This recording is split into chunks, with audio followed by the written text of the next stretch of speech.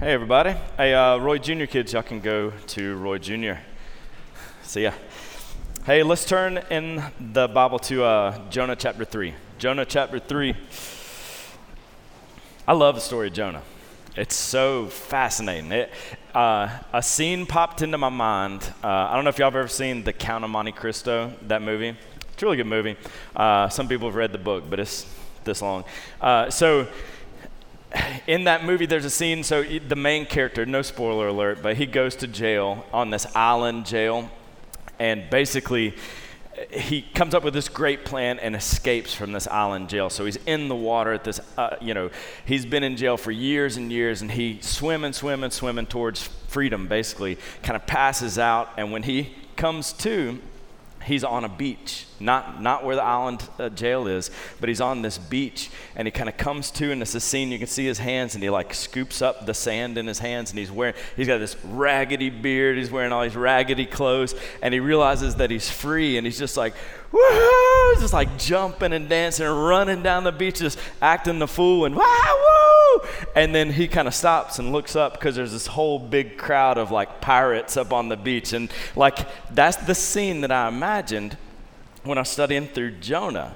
Because if you go through, like we ended on my favorite verse in the book of Jonah, which if you go to chapter 2, we talked about this last week, where Jonah's inside the fish, and he has this weird prayer inside the fish, and then it ends with, and the Lord spoke to the fish, and it vomited Jonah out upon dry land. And I just wish there was a movie made, I wish you could go to that scene, because I'm just picturing the same thing, like some beach, we don't know if there's people there or not, and all of a sudden they see this big swell out of the water, and this fish beaches itself, which everybody's got to be like, oh my gosh, come on, let's look. And then it starts doing that, and they're like, no, don't go too close, and just blah, and spits out a grown man who starts, getting all the goo, off of him or whatever, and then probably just starts, woohoo, and like just going crazy, and all these families have got to be like, oh my gosh, and word's got to spread. So that's where we left it last week, with Jonah being vomited out. So we're going to pick it up in chapter 3. In case you weren't here, I want to do a quick recap of where we're at. I know everybody's familiar with the story of Jonah, even if you've not been here the last couple of weeks, but in my mind, it's easy to go to the kid version of Jonah and not the real scriptural version of Jonah. So just as a recap, you remember who this guy was. He was a prophet. Before this book even happened, he's a prophet during the reign of a king called Jeroboam II. And before this book happened, he goes to Jeroboam, this king, and he gives him a message, which was, King, your kingdom, which is the north, which is Israel, your kingdom's going to flourish. It's going to do great. Your borders are going to be enlarged, which is just a crazy message because King Jeroboam is wicked. And all the people of Israel at this time are really wicked. And so in our story, if you go to this story, Jonah then, after that message, he's called to go to Nineveh, which is the capital city for the Assyrians. And the Assyrians were this brutal, bloodthirsty people, and they're threatening Israel. They're going to conquer them in a few years, in like 30 years. And Jonah gets this message, go preach to those guys, to the enemies. And he doesn't want to do it. Not because he's scared, he's upset. He knows God is going to have mercy on those guys, and I do not want those guys to have mercy. They're wicked. And ironically, that's why God wanted to save them, because they're wicked. But even more irony is Jonah's cool with God showing mercy to his wicked people, but he's not cool with God showing mercy to those wicked people. He thinks God's in the wrong. God shouldn't be showing them grace, and so he runs. And y'all remember we looked at a map. He runs as far as you possibly could, or he tries to run as far as he possibly could away from Nineveh. He goes in the exact opposite direction. Now he knows he can't escape God, but he's trying to escape this job. You know what I mean? And so somebody else will do it. But God in his grace doesn't just let Jonah go. He pursues him with a storm. Y'all remember this? And the storm rolls up, and basically God gives Jonah this gracious opportunity to repent. The sailors start preaching to Jonah, you should call out to your God. But Jonah says, basically, I'd rather commit suicide than go preach that message. Throw me in the ocean. So they throw him in the ocean and he sinks. But God doesn't let Jonah die. He pursues him again. There's so much grace. He just keeps running after Jonah every step and just he gets swallowed up by a fish. God's grace is the fish. So then last week we saw Jonah's in the fish. He's probably in and out of consciousness. It's a miracle. There's no scientific explanation for how he stayed alive in the fish. It's a miracle. But we saw this kind of prayer that he prays inside the fish. And it's confusing because he kind of seems like he changes a little bit, but not all the way. It's not real repentance. Like he no longer wants to die instead of obey. But his heart hasn't changed to, I want these guys to repent. He's got some elements in his prayer, and we talked about it last week, where it's elements from the Psalms, that he's pulling language from the Psalms, but he's basically putting down the Ninevites and the sailors, saying, those guys are, what does it say? They pay regard to vain idols. And then he thanks God for his salvation, saying, salvation belongs to the Lord. And it seems like he's saying, salvation belongs to me, and I'm thankful, but I still don't want those guys to be saved. What's going on, I think, and this kind of gives us a framework for working into this chapter. It seems like what Jonah's leaning on is God's mercy for God's people. That's it.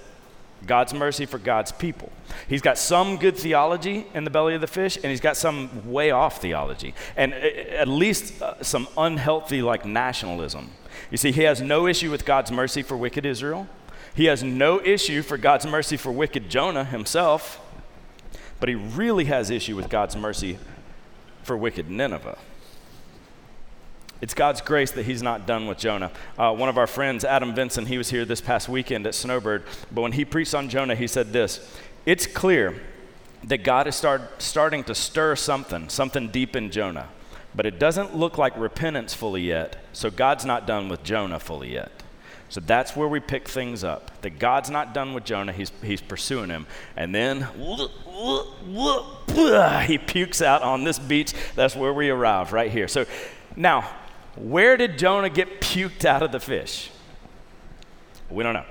He's in the Mediterranean, right? So it'd be cool if he got puked out in Joppa, right where he left out from, but that's like a 550-mile journey to Nineveh. It's a long way. Maybe he got puked up further north, where I think it's like 160, 190 miles. Either way, it's still a long journey. But he gets puked up, and God says this to him. He's given kind of a restart. We're in chapter 3, verse 1. Then the word of the Lord came to Jonah the second time, saying, arise, go to Nineveh, that great city, and call out against it the message that I tell you.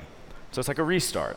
God's given Jonah a second chance at the job that he should have done. And if you're not reading carefully, you'd skip to Jonah totally does it. My kid understanding of this book is way different than my adult understanding of this book.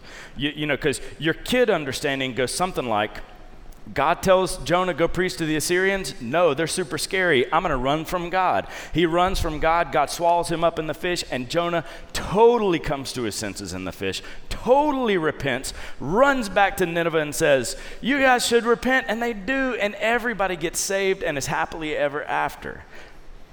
That was my kid understanding of the book, and it was still my favorite book, but it's way, way different. It seems like he has a little bit of a change of heart. He's no longer running.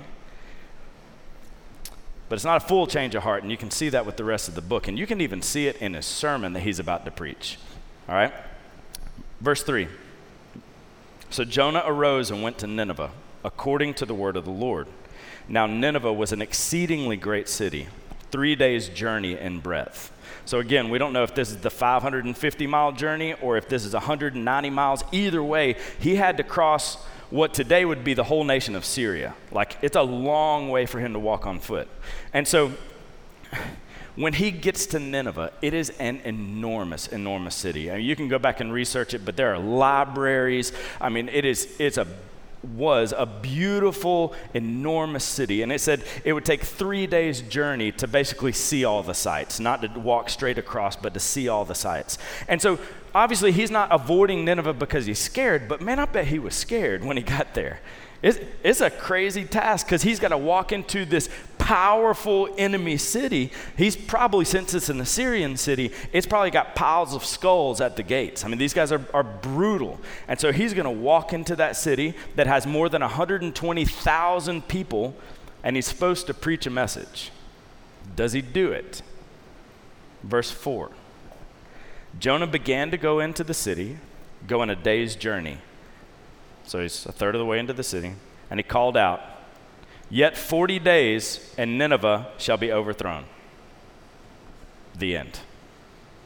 That's a crazy sermon. You think about it. It's, most of these like prophecy books, it's like this much narrative, this much story where it tells you, Amos was a shepherd up in Tekoa or whatever, and then it's like, this huge prophetic message. Whereas this one is totally upside down. The whole thing's narrative, and you have an 8-word sermon. 8 words. That's it. It's only 5 words in Hebrew.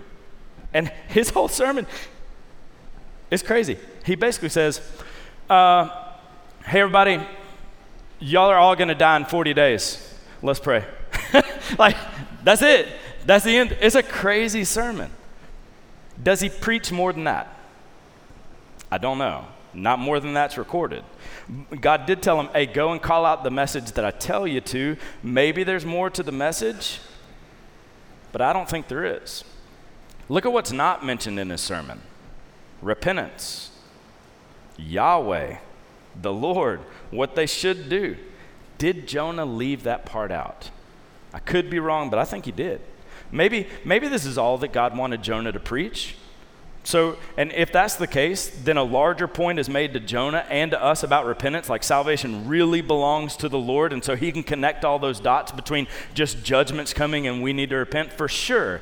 But either way, I think whoever wrote this book is letting us know there's not a lot of hope in Jonah's sermon at all. The sermon that Jonah could have preached? He was just at the bottom of the ocean, inside the belly of a fish. You think he is prepped to preach the most powerful sermon talk about illustrations. You always search for illustrations when you're preaching, but he's prepped to preach the sermon. He doesn't do it. I think this, even the brevity of that sermon, I think that's more evidence that this isn't repentance. I think he's checking boxes. All right, God says, I got to go to Nineveh. I don't want to get punished again. I think it's half-hearted. I think it's half of a sermon. It's clear, at least, he doesn't want this sermon to work. Because what's crazy is Jonah receives grace on grace on grace. The storm, the fish, the second chance. He receives grace on grace on grace and turns around and preaches destruction, judgment, condemnation. It's pretty wild. How does Nineveh respond to this 8-word sermon? Verse 5. And the people of Nineveh believed God. They called for a fast. They put on sackcloth from the greatest of them to the least of them. They hear this, hey, 40 days and y'all are going to die. I'm out. And they hear this and they start repenting. That is wild considering the sermon. Because honestly, this guy shows up. He's a foreign guy. He's obviously traveled all over the place. Maybe he still smells like fish puke. He shows up, walks through your doors and says, hey, y'all gonna die. Y'all been approached by crazy people before? You know what I mean? You shrug them off or you just agree with them, I had somebody, So I had somebody kind of recently that came and talked to me really passionately about it was no one in our church, really passionately about radio waves that were getting in our head from whatever and whatever. And I was like, absolutely, man, absolutely. We got to do something about that. I just kind of agreed with this person. They're not from here. I just agreed with this person because I was like, I'm not going to even try to refute this. I'm just going to roll with, you know what I mean? You imagine if he rolls up and says, hey, 40 days and you guys are going to die. They'd be like, yeah, that's great, man. Or you expect them to kill him. You know what I mean? Or at least to mock him. That's what the Assyrians do later with Hezekiah. They mock the messenger and they mock Yahweh, and they cite specific examples. But in a crazy twist, these guys who pay regard to vain idols, they just repent. Now, There's some people that say, and I don't know on this one, but there's some people that say that one motivating factor was, so Jonah was in the belly of a fish. All right, this is kind of weird. Jonah's in the belly of the fish. One of the gods that the Assyrians worship was Dagon, who's half man, half fish. And so what they say is that people must have seen him be spit out by this fish and thought, a messenger from a fish, we got to listen to him. And immediately, they would give this like a lot more weight than just a person who'd walk into the city. I don't know. Jesus himself says that Jonah became a sign to the people of Nineveh. But he also says that they repented at the preaching of Jonah. So it was the message, not necessarily the messenger, that they were repenting. So was the fish thing a sign? I don't know. But ironically, these guys repent, and the words that Jonah prayed in the belly of the fish came true. Salvation is from the Lord. And it's definitely from the Lord, and nobody should have repented at that preaching. All right. So the people all repent. Verse 6, the word reached the king of Nineveh, and he arose from his throne, removed his robe, and covered himself in sackcloth and sat in ashes.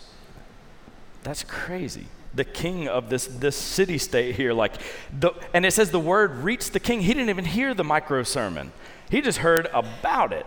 And he responds in humility. He changes his robe to sackcloth. He changes his throne to ashes. And he humbles himself truly before the one true God. I think that these guys are really, truly repenting. Look at what he says next, the king does.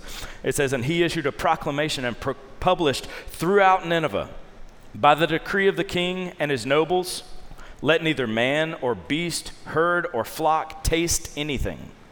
Let them not feed or drink water, but let man and beast be covered with sackcloth, and let them call out mightily to God. Let everyone turn from his evil way and from the violence that's in his hands. I read a commentary that said this: the king's words would have communicated, if we lose all of our business and we lose all of our food here, it doesn't matter, because we're in trouble before God. Let's just put all that aside right now. Don't let anybody do anything but cry out to God and turn from the evil way of his hands. It's crazy. Don't eat, don't drink, cover everything with mourning clothes, and call out mightily to God. And then he goes beyond just call out to God, maybe he'll save us. It's actual repentance where he says, turn away from evil, turn away from the violence that's in your hands. It's action, he's not just covering his bases. It's not just like an insurance policy for the town, like, hey, a crazy guy says 40 days and we're going to be out. So let's just pray to God, cover that base. We're just going to make sure we got everything covered. It seems like real repentance. And he goes on, and here's the phrase. That's kind of the reason for these drastic measures. Verse 9, the king says, do all this, and he says, who knows? God might turn and relent and turn from his fierce anger so that we may not perish. Here's what stood out to me a bunch. Like the contrast between Jonah's sermon and the king's sermon is huge. Think about it. Now, maybe Jonah said more, obviously, but it seems like the king preached the sermon that Jonah should have. The king's saying, put away your violence. Let's repent. God may turn. Yes, he said he's going to destroy this place in 40 days, but who knows? Maybe he'd turn. You remember the sailors, they did Jonah's job. They preached, call out to your God, and maybe he'll stop this. Now the king's doing Jonah's job here. All Jonah brings to the party is destruction. Here's what stands out to me in this story. And just reading it through like overview, every single thing in this story obeys God except Jonah. Everything. Look at the storm, the sailors, even the lots that were cast, the fish, the calm, the Ninevites, the king. Later on, we're going to see the plant and the worm and the wind. Everything down to the individual strands of seaweed that wrapped around Jonah's head. Like every blade of grass in this story is submitting to God except Jonah. It's a wild story because he's the prophet.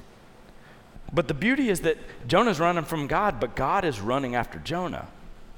It's a beautiful story because he just keeps pursuing Jonah. And it's crazy because all this huge city, there's 120,000 people in the city, and they all repent. It's one of the greatest revivals in history. Is Jonah happy about it? We'll see about that in the next chapter. The next chapter is going to show how he really feels about these guys repenting. And so, but I want to look at God's response. Look at verse 10. When God saw what they did, how they turned from their evil way, God relented of the disaster that he said he would do to them, and he didn't do it. It's amazing. God responded to their obedience, which he caused. He caused their obedience, and then he responded to it. Now, we could totally preach a full sermon on how God's sovereignty and man's responsibility fit together and all that, but here we see they're obeying, and God's responding. God's not changing his mind. God doesn't change. You know, he knew the outcome before the whole situation started. That's why he set this whole thing up. Here's what I want to do.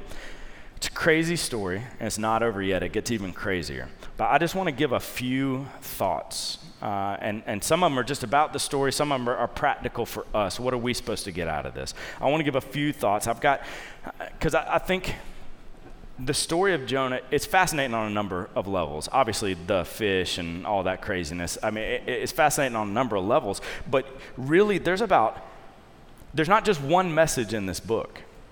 You pull it out and look at it, and you start to turn this thing around and look at it, and there's about 4 or 5 different audiences that it's written to.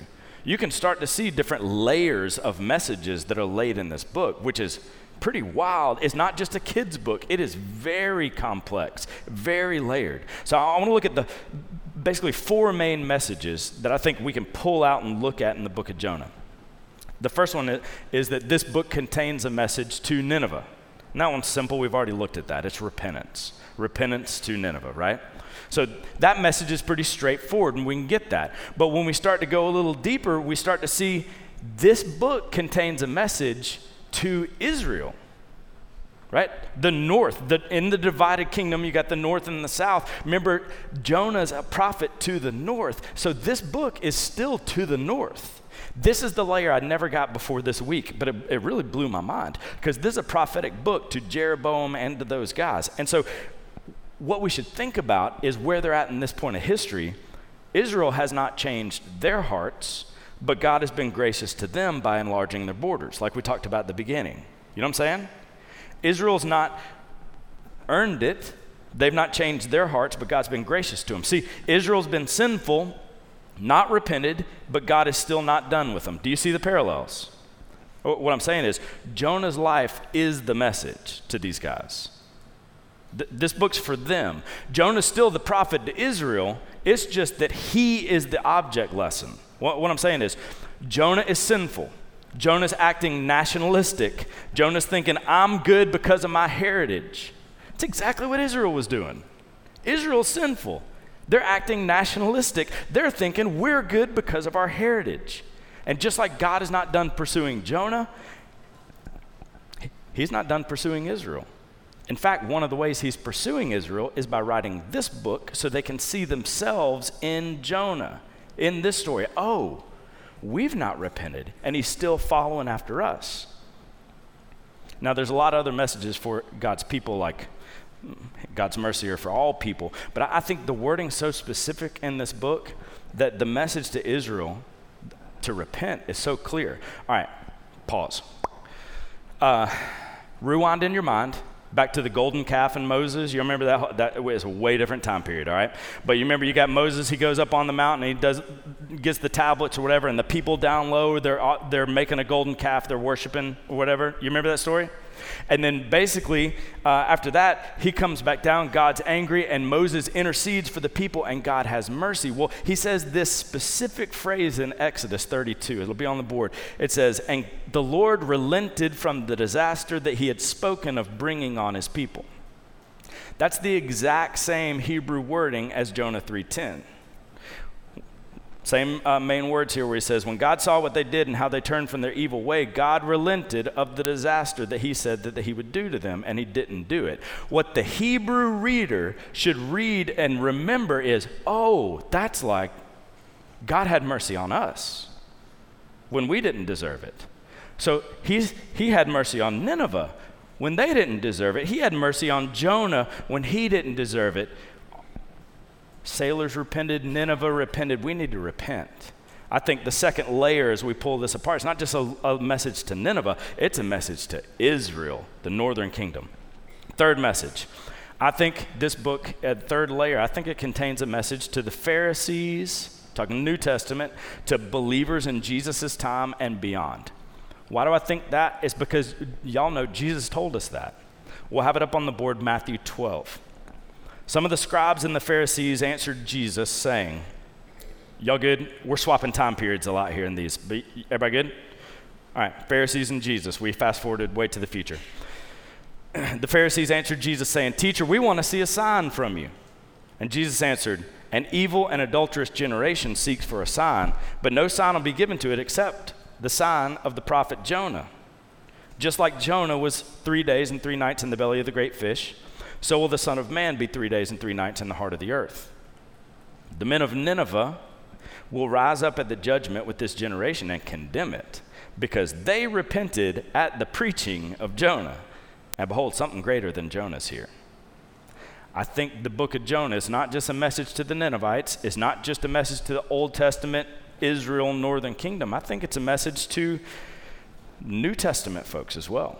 Specifically here to the Pharisees, but for all of us. Because they're saying, hey, Jesus, show us a miracle. We'll believe if you show us a miracle. And he says, how about the miracle that I performed in keeping Jonah alive to preach? He did, and the Ninevites responded.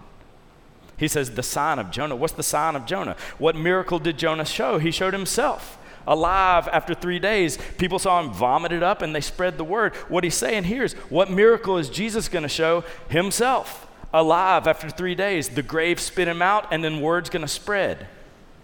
You see, I'll read this. It says, if God can save the wicked, beheading, brutal terrorists of Assyria through this unrepentant prophet, then he can save you through Christ on the cross. The sign of Jonah is this: believe this prophet who was dead for 3 days, preaching escape from God's judgment because he absorbed God's wrath against you.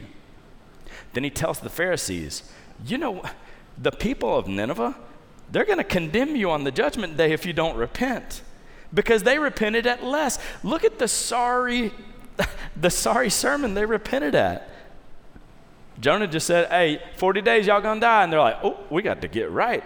And what Jesus is saying to the Pharisees is, you know what Nineveh's gonna say to you on the last day? You had Jesus preaching to you? Jesus, we just had Jonah. He came up in here and just saying, hey, everybody's gonna die, we'll see you. And what was wrong with y'all? Y'all had Jesus and he raised from the dead? Y'all, there are so many parallels between Jesus and Jonah. We could do a 3-sermon series just on that. But just think of just a couple of quick. Jesus is greater than Jonah. Jonah ran away from his enemies. Jonah only proclaimed destruction. Jesus ran to his enemies and proclaimed hope. You think with Jonah, this storm of God's judgment was satisfied when he went down into the water for 3 days and rose again. The storm of God's judgment was satisfied as Jesus went down into the grave for 3 days and then he raised again. And symbolically, Jesus emerges from the grave and then preaches to our wicked city. You could go on and on and on. There's so much in there. But Jesus is expanding it even further between the parallels of Jesus and Jonah. He's saying to the Pharisees, basically, the gospel's for everybody. You know, God was merciful. You need to be merciful too. See, Jesus mentions Jonah on purpose. He's being provocative, like he's trying to provoke him. You know what I'm saying? What he's saying is, when I raise from the dead, it's not just going to be a resurrection. It's going to be repentance for all of those other nations that y'all look down on.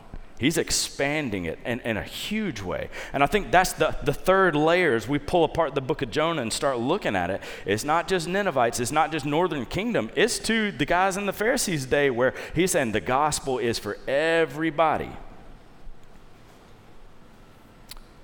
The last point, the last message that I think as we pull apart, and there's probably a lot more, but I think this book doesn't just contain messages for Nineveh and for the northern kingdom and just New Testament believers and unbelievers as a whole. I think there's some practical further messages for us.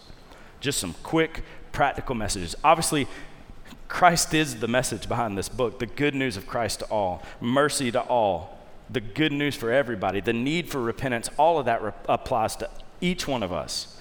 But I think we can also just take some small, quick, practical lessons from the book of Jonah. I got 4 real quick. The first one is this: don't turn your lessons outward. What do I mean by that? Jonah should have preached repentance to himself. So often we point the finger at others when a good inward look is required. Second, quick practical thought. Don't lean on past obedience. Jonah may have been confident in his past obedience, like, I'm a prophet, I'm good. I'm an Israelite, I'm good. Yesterday's growth or ministry doesn't negate today's obedience. Third quick practical thought from Jonah is just be obedient in sharing the gospel, because nobody's past saving. Nobody is past saving. You see, Jonah knew the law, and so he knew the Ninevites deserved destruction. Well, so did the Israelites, and so did Jonah, and so do we. But God had other plans for Nineveh. They weren't past saving. So I think we need to ask ourselves, when we think through this lesson of being obedient and sharing the gospel, I think we need to ask ourselves, are we faithful to preach to those lost causes? If God can save Nineveh, he can save them. If God can save Paul, if God can save you and me, he can save anybody. Second question we need to ask about being obedient to share the gospel is there anybody we don't want God to save? We should pray that God will align our hearts with his. And then the fourth and last little quick practical thought, I think, from this portion of the book is, if you're in a season where you're running from God personally, you need to repent. I need to repent. If I'm in a season of running from God, we need to turn to him, because the reality is, no accident you're in this room. He's pursuing you right now by showing you the book of Jonah, just like he pursued Israel through this story too. This is mercy on you and me too, that God's pursuing us even through this story. If you're in a season of running, man, he loves you. This is mercy. Thank God that he runs to us with his mercy. Let's pray. Jesus, thanks for our church. Thank you for this opportunity to read through this book that's so complex and beautiful. Well, I know we see ourselves in this book, mainly in the disobedient parts, and Lord, I pray that you'd do a work in our hearts, Lord, that if any of us are harboring sin, running away from you, I pray that you would bring us back to you. If any of us are seeing other people as too far gone, or we don't want them to be saved, Lord, if we're leaning on past obedience, Lord, I pray that you would do a work in our hearts. I pray that we would see the beauty of the gospel of you in the story of Jonah. And thank you for that grace. In your name we pray, amen.